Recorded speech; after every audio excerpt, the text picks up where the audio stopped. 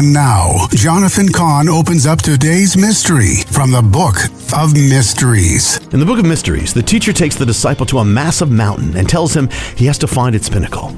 At the base of the mountain are several paths, but only one leads to the pinnacle.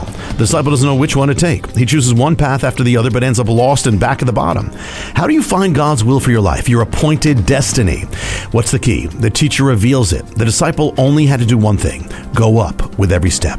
And he would end up intersecting the right path and standing on the mountaintop. So in your life, every day, you're going to be given choices to go up or down. Always choose the higher ground. And no matter where you start and what you know, you will intersect with your appointed path, and you will enter your appointed destiny on the mountaintop.